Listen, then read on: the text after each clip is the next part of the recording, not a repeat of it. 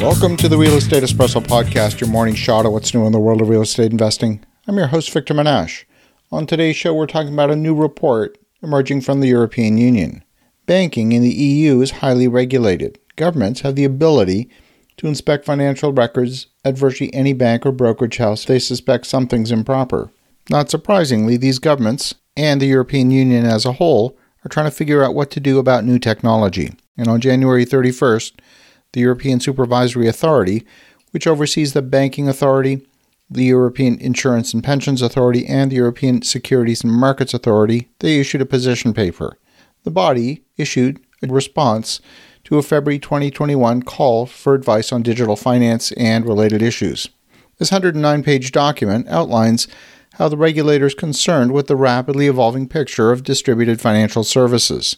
The regulator is used to financial services flowing through a manageable number of relatively centralized institutions like banks and brokerage houses and publicly listed stock exchanges. Here's the punchline. European Union's regulators are completely unable to assess the risk consumers face on the new services that they have no visibility of. They claim that new financial services businesses might harm consumers, especially those with lower levels of financial or digital literacy.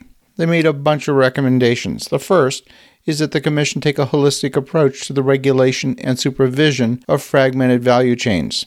And they further outlined a total of 8 recommendations. The recommendation is that the Commission ensures that disclosure requirements in the EU law are fit for the digital age, and they want to bring forward recommendations for a review of distance marketing of consumer financial services, bearing in mind that the regulatory authority might provide sector-specific recommendations as they get deeper into it.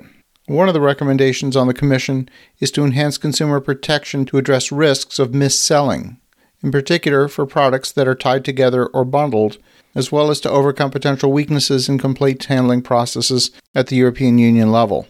In the 109-page document, they don't do much except wring their hands in worry over something that's been rapidly becoming mainstream over the past 5 years.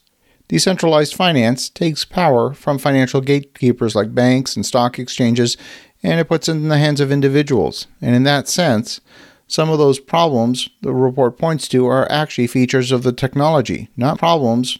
Yes, it absolutely means that individuals need to take more responsibility for understanding their investment and to understand how the financial technology works.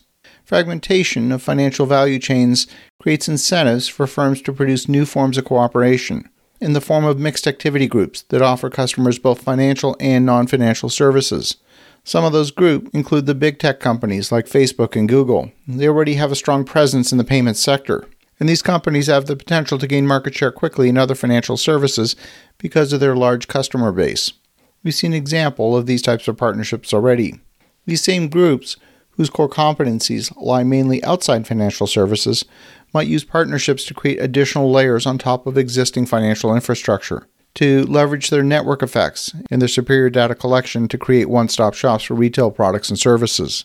Companies that are deep in social media like Facebook, now renamed Meta, Google, and Twitter could gain significant advantage by bundling of financial and non-financial services. Apple's already drifted into the world of payment processing. Could Google, Meta, and others do the same? Absolutely. But these are big names and they're easy for a regulator to target. What about an app that has no central database and is strictly using blockchain technology? How will governments oversee those transactions? There's a lot of services being built on top of the Ethereum blockchain. I expect governments would want to oversee all of these as well. Another area of risk is not new.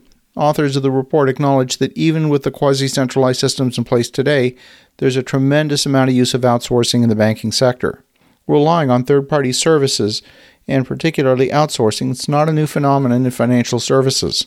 These institutions have always cooperated with and engaged services from other financial and non-financial companies, many of them outside geographic control of the European Union. And that's been the subject of EU regulatory requirements and supervision for quite some time.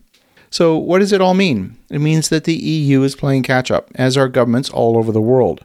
We've seen governments very slow to respond to technology. For example, it's taken nearly 3 decades since the widespread advent of the internet for governments to even figure out how to get major platforms to collect sales taxes.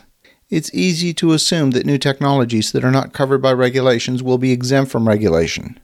While regulation may be absent for a period of time, creating a false sense of security for those new entrants, That lack of regulation is strictly temporary.